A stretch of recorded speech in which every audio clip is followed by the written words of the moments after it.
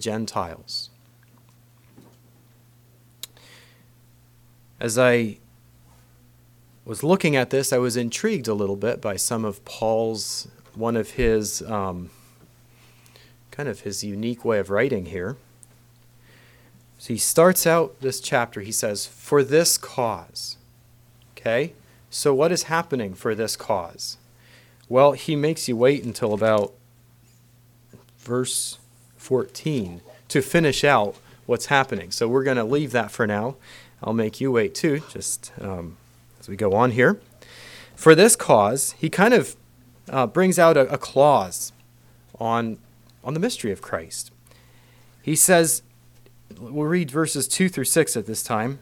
"If ye have heard of the dispensation of the grace of God, which is given me to youward, how that by revelation he made known unto me the mystery, as I wrote afore in few words, whereby, when ye read, ye may understand my knowledge in the mystery of Christ, which in other ages was not made known unto the sons of men, as it is now revealed unto his holy apostles and prophets by the Spirit, that the Gentiles should be fellow heirs and of the same body, and partakers of his promise in Christ by the gospel." So Paul brings out his call here. If you have heard of the dispensation of the grace of God, that word dispensation would have the meaning of a steward, one who cares for maybe a household. So Paul has been given this stewardship of the grace of God. And yes, he is drawing our minds back to the grace of God. Then in verse 3, he talks about the mystery, how the mystery has been revealed to him. Now, I mentioned before about a mystery. At times people try to solve the mystery. Here the mystery was revealed to Paul. It was made known to him.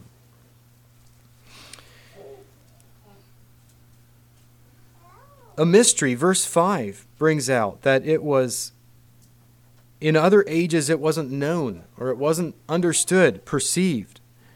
And that's referring to the first covenant. Not known, now it is known through the Spirit by the apostles and prophets. So something unknown under the first covenant. Now it is known and understood, not by everyone, but by some, under the new covenant.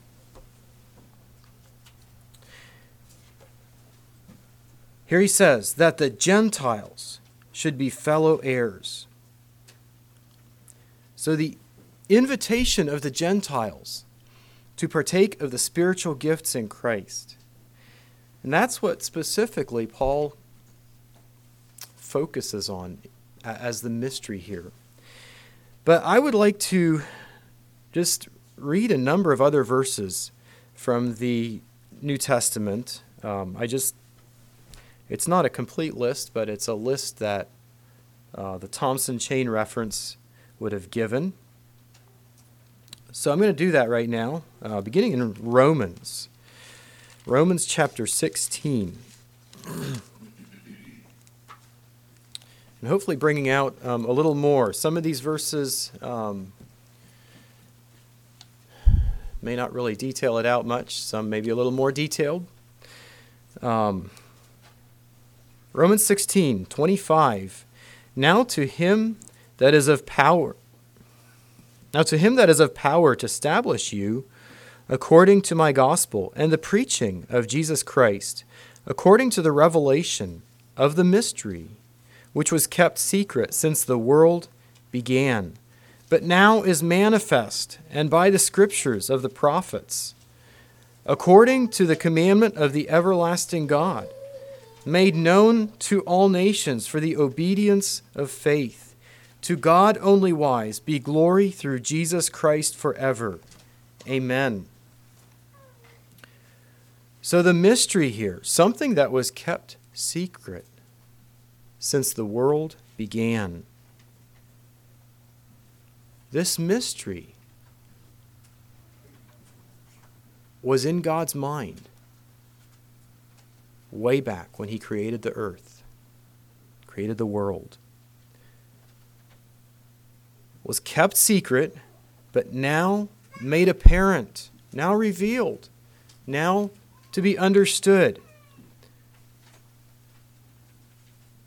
For the obedience of faith. So we understand that faith is involved in understanding this mystery.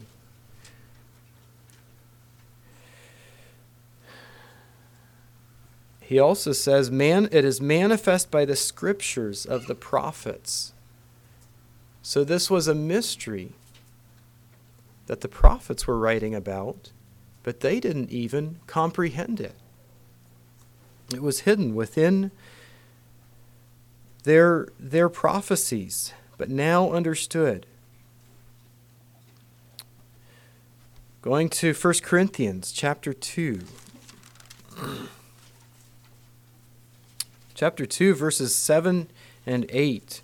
But we speak the wisdom of God in a mystery, even the hidden wisdom, which God ordained before the world unto our glory, which none of the princes of this world knew. For had they known it, they would not have crucified the Lord of glory. So again, he talks about the mystery being foreordained before the world began. Then he says, if the leaders of this world, if the leaders, princes of this world, it calls them, had understood this mystery, they would not have crucified Jesus. Okay, they would have understood in some ways what they were doing.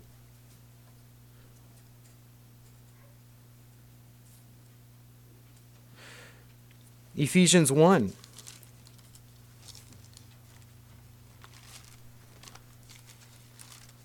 And this is one, we read this and looked into it just a little bit here. Ephesians 1, 9 and 10. Having made known unto us the mystery of his will, according to his good pleasure, which he hath purposed in himself, that in the dispensation of the fullness of times he might gather together in one all things in Christ, both which are in heaven and which are on earth, even in him. The mystery of his will. He brings out the phrase there, in one. In the dispensation of the fullness of times, he might gather together in one all things in Christ, looking at unity in Christ, and that is involved in this mystery. The next one is one we just read, Ephesians 3:4. We're going to jump over that one and go to Colossians chapter 1. Colossians 1, 26 through 29.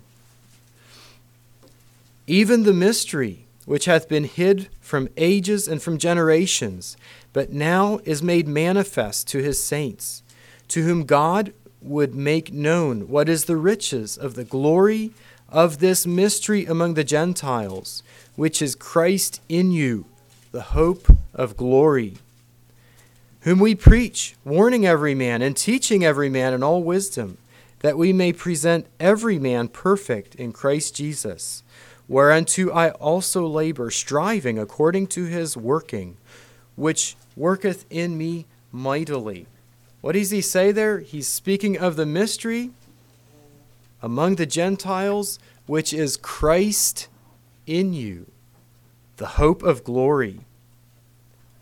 Isn't that beautiful? Isn't that beautiful? The mystery of Christ, Christ in you. Colossians 2:2. That their hearts might be comforted, being knit together in love, and unto all riches of the full assurance of understanding, to the acknowledgement of the mystery of God, and of the Father and of Christ. I don't really have comments on that one, but going to Colossians 4, verse 3. With all praying also for us, that God would open unto us a door of utterance, to speak the mystery of Christ, for which I am also in bonds. Paul's in prison for speaking, or at least, a prisoner, for speaking the mystery of Christ.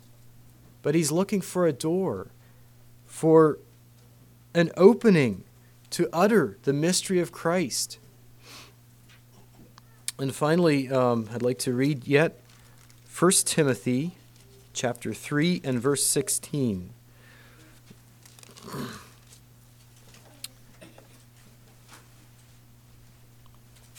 And without controversy.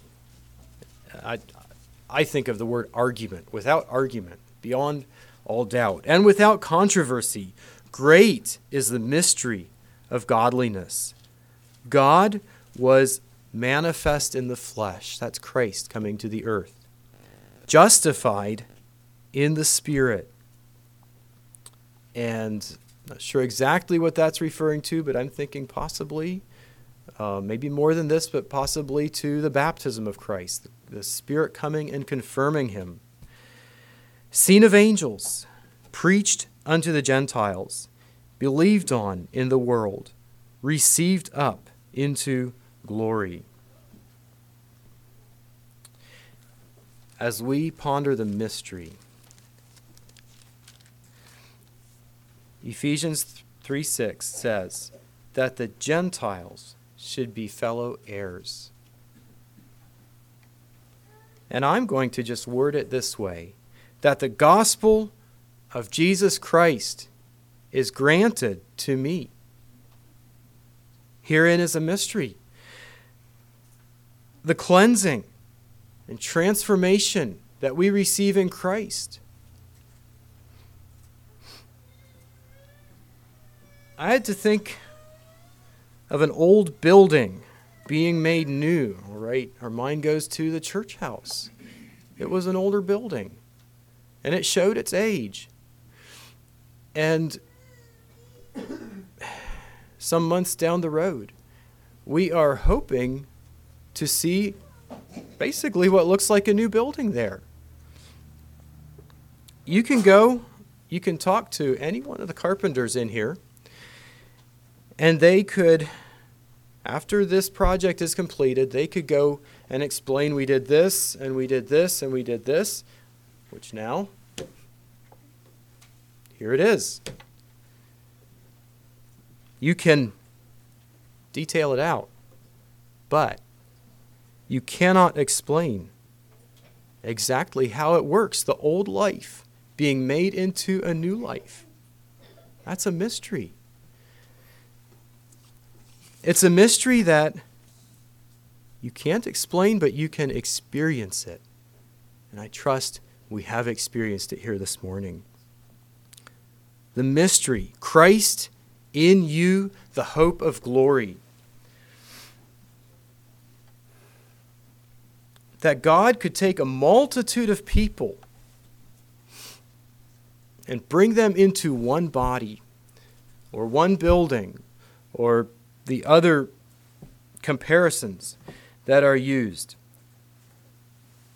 To bring them together to glorify himself is certainly a mystery. I had to think how sometimes you can see an upstanding person, and I'm not talking necessarily a person from the church. No, I'm not. I'm talking people that you might see out there in the world who in many ways they may be an upstanding person, an honorable person.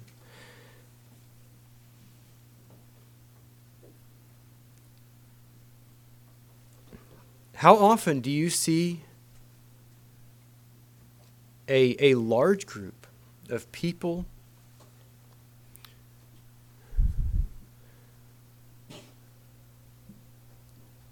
Sorry, I lost I know where I'm going here. I'm not sure how to say it. A large group of people, a multitude of people who comes together and can work together to the glory and the praise of God. Herein is a mystery. Moving on to the next section here, Paul is talking of his call to the ministry of the gospel. 7 through 13, whereof I was made a minister according to the gift of the grace of God given unto me by the effectual working of his power. Unto me, who am less than the least of all saints, is this grace given, that I should preach among the Gentiles the unsearchable riches of Christ, and to make all men see what is the fellowship of the mystery, which from the beginning of the world hath been hid in God, who created all things by Jesus Christ, to the intent that now unto the principalities and powers in heavenly places might be known by the church the manifold wisdom of God, according to the eternal purpose which he purposed in Christ Jesus our Lord, in whom we have boldness and access with confidence by the faith of him. Wherefore I desire that ye faint not at my tribulations for you, which is your glory. Paul referred to himself as a minister, and that word minister is the word that would be used for deacon, where we get our word deacon, which means a servant. So Paul was a servant according to the gift of the grace of God. In verse 8, he recognizes his unworthiness. Unto me, who am less than the least of all saints. My mind goes to when Paul was called, then Saul. He was breathing out threatenings and slaughter to the church. He was trying to stamp out. He was trying to annihilate the church. And he was doing his best to do that. And now he's saying, and God's grace reached down to me. As I think of Paul saying of himself being the least of all saints, I don't know if he said that in Peter's presence. Peter might have argued with him on that. I don't know. Recognizing that he had denied his Lord. Each one of us is unworthy of the gift of God's grace. But another thing that Paul saw, in my thinking, was the gap between himself and God. As he thought of himself, his lowliness, and of God's greatness, his almighty greatness. And that Paul was called to minister for God. That he was called to preach to the Gentiles the unsearchable riches of Christ. Called to make known the fellowship of the mystery.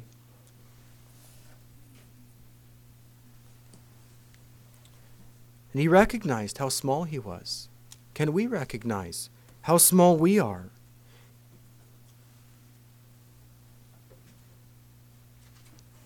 And how great God is, what he has called us to. Another thing that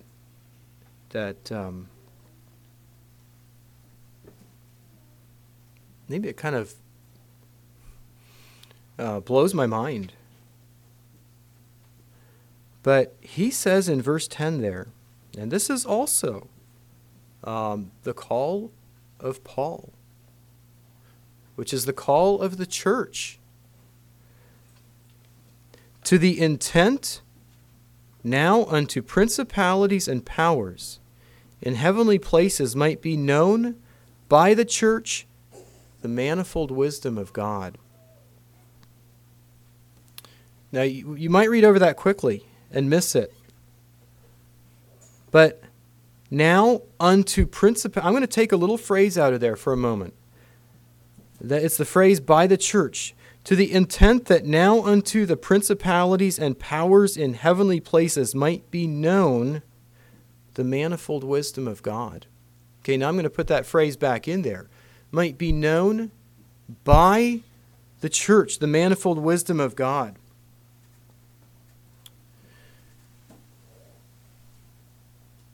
You know, we see what is happening here on this earth, and we see it as affecting people.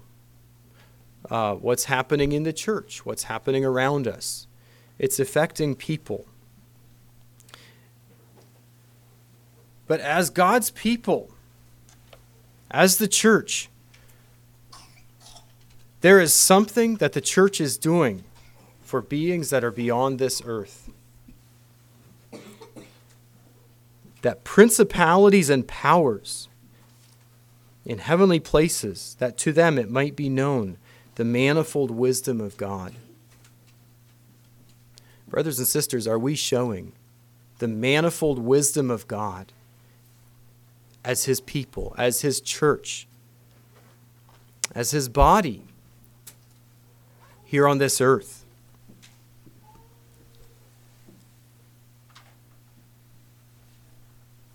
They're looking on to see the manifold wisdom of God. And it's beyond me to understand that. But that's what he says here. And verse 11, that was his purpose from the beginning, that the church should do that. Then in verse 12, he states that we have boldness and access with confidence by the faith of him. Boldness and access with confidence to God through our faith in Christ. I just had to think, if God has so graciously made us participants of his mystery, the gospel of Christ, his grace, the saving power through faith, if he is now using his people, his body, to glorify himself not only in the world, but also in places above this world, can that incite within you and I a confidence and a boldness to come to God?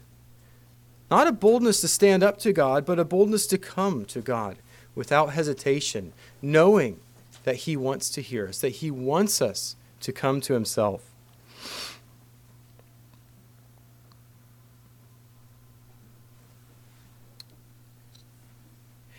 Move on to the last part of the chapter.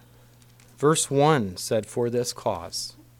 And now, verse 14 begins, "For this cause I bow my knees unto the Father of our Lord Jesus Christ, of whom the whole family in heaven and earth is named, that he would grant you, according to the riches of his glory, to be strengthened with might by his Spirit in the inner man, that Christ may dwell in your hearts by faith, that ye, being rooted and grounded in love, may be able to comprehend with all saints what is the breadth and length and depth and height, and to know the love of Christ, which passeth knowledge, that ye might be filled with all the fullness of God. Now unto him that is able to do exceeding abundantly above all that we ask or think, according to the power that worketh in us, unto him be glory in the church by Christ Jesus, throughout all ages, world without end. Amen."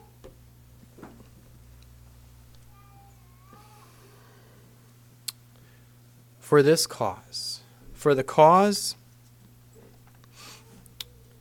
of the grace of God, for the cause of the mystery of God that is working within us, Paul says, "I bow my knees unto the Father of our Lord Jesus Christ." I bow, I pray for you, we could say. He's putting that boldness that he spoke of here a few verses ago into practice as he comes to God. As we come to God in boldness, bowing the knee brings a reverence, brings a humility as we come before our Almighty God. As we come before the Father of Jesus Christ, he references the whole family in heaven and earth being named through God the Father. Who is that whole family? And just in a little bit of my studying and what some people have to say, So I think of the family of God here on this earth. But some would have said that it could be referring to the entire realm that will spend eternity together. Those, yes, definitely, the Church of Jesus Christ on this earth in eternity, but also referring to the heavenly beings as a part of the family of God. Doesn't specifically name that here. The prayer is that he would grant according to the riches of his glory. 3 words there stood out to me. Grant, or we would use the word give, riches, and glory. And as I think of Paul's prayer, his boldness in coming to God, he's thinking of God's giving, his riches and his glory, and it kind of feels like he's asking God to give lavishly. A wealthy father can give lavishly, and our Father is rich. He's praying for strength and might in the inner man, a personal strength, but also a strength to do the work of God. He prays for the indwelling of Christ within, of his continued presence, his continued work within our lives. And also praying, verse 17, that ye being rooted and grounded in love. Thinking of rooted, we think of a plant, maybe specifically a tree that has a solid rooting in the ground and can withstand the storms, can withstand the big things in life, that the elements bring their way. Thinking of grounded, that could probably be referring to a foundation. Brother Weston read about the foundation this morning. And a foundation is very important for a building to be solid and to be lasting. And the prayer of Paul is that the church of Ephesus here, or whoever that all this letter may have gone to, that they would be rooted and grounded in love. And that being the love of Christ, the love of God. And I trust that that is our prayer for each one of us here this morning, that we would not be swayed by the things of this life, things that may look big to us, by the things of this world, but that we would have our roots where they belong.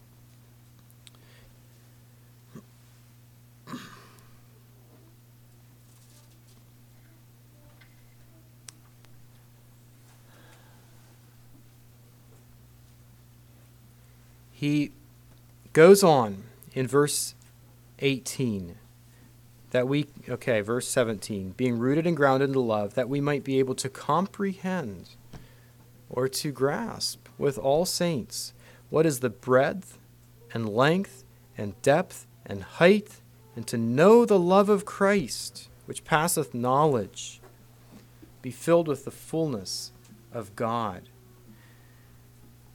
Now, I think Paul was probably grasping to bring this into a way we could understand it, of the greatness of God, of who God is, the breadth or the width, the length, the depth and the height of God, that we might be able to understand that.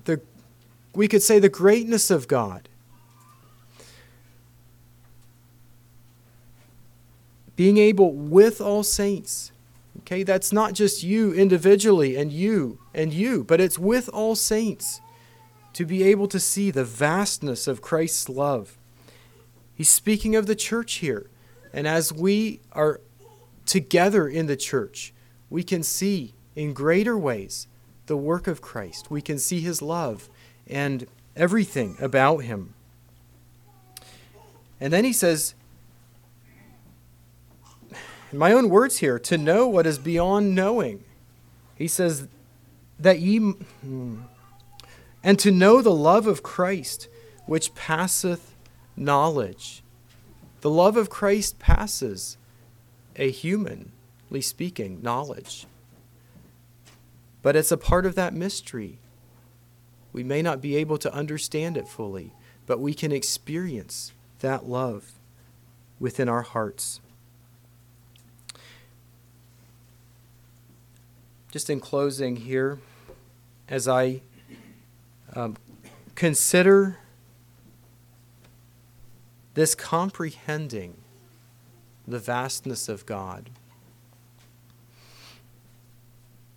and knowing what is beyond human knowledge of the love of Christ, my mind, so I mentioned not having a New Year's message as such, but at times we do try to have a message on devotional life towards the beginning of the year. I don't know if that'll come yet or not, but spending time with God, and we heard about that in Sunday school too, of taking the time for God, not just putting in time in the morning. Yes, we do need that habit, and having that habit is better than just giving up and not doing it at all if we're discouraged. What about you? Do you have a devotional plan for the new year? Sometimes maybe you think of freshening it up. If you're like me, you need to freshen it up sometimes. I came to the new year and I wasn't planning to freshen it up, but the challenge was put out there to read the Bible in a year, and it's something I've tried before, and I think I got through it the whole way to Revelation, and then did Revelation in the next year. But it's something that's been a challenge for me to get through it in a year. And I was kind of on a train of Brother Matt had shared with me some time ago about get to the end of the Bible and just start over. Not necessarily putting a time limit on it. And I think that's good. That's fine. I was doing that, and I just kind of decided for myself, for this year, I want to start where I've been and see if we can get back to there by the end of the year. And if it doesn't happen, I'll just try to continue on. I'm putting that out there for my plan, a little bit of my plan. And I'm sure my plan, I hope it develops even more as the year goes on. But what about you? Do you have a plan to freshen it up and to go into the depths and to see the breadth and the width and the height of who God is? We will never exhaust what we know of God in this lifetime. We will never exhaust that. We always have room to study, to learn, and to grow. And I trust that we are trying to gain a greater grasp of who God is. The last couple verses there would be a benediction that we would often use. I plan to use that later. Now to him that is able to do exceeding abundantly above all that we ask or think. And as we think of our God, our great, our vast, almighty God, he is well able to do above that what we can ever imagine or comprehend. According to the power that worketh in us, unto him be glory in the church by Christ Jesus throughout all ages, world without end. Amen. And I trust it is our desire, our endeavor, as a church, as a body, as a building, to be to the praise of his glory. Let's kneel for prayer.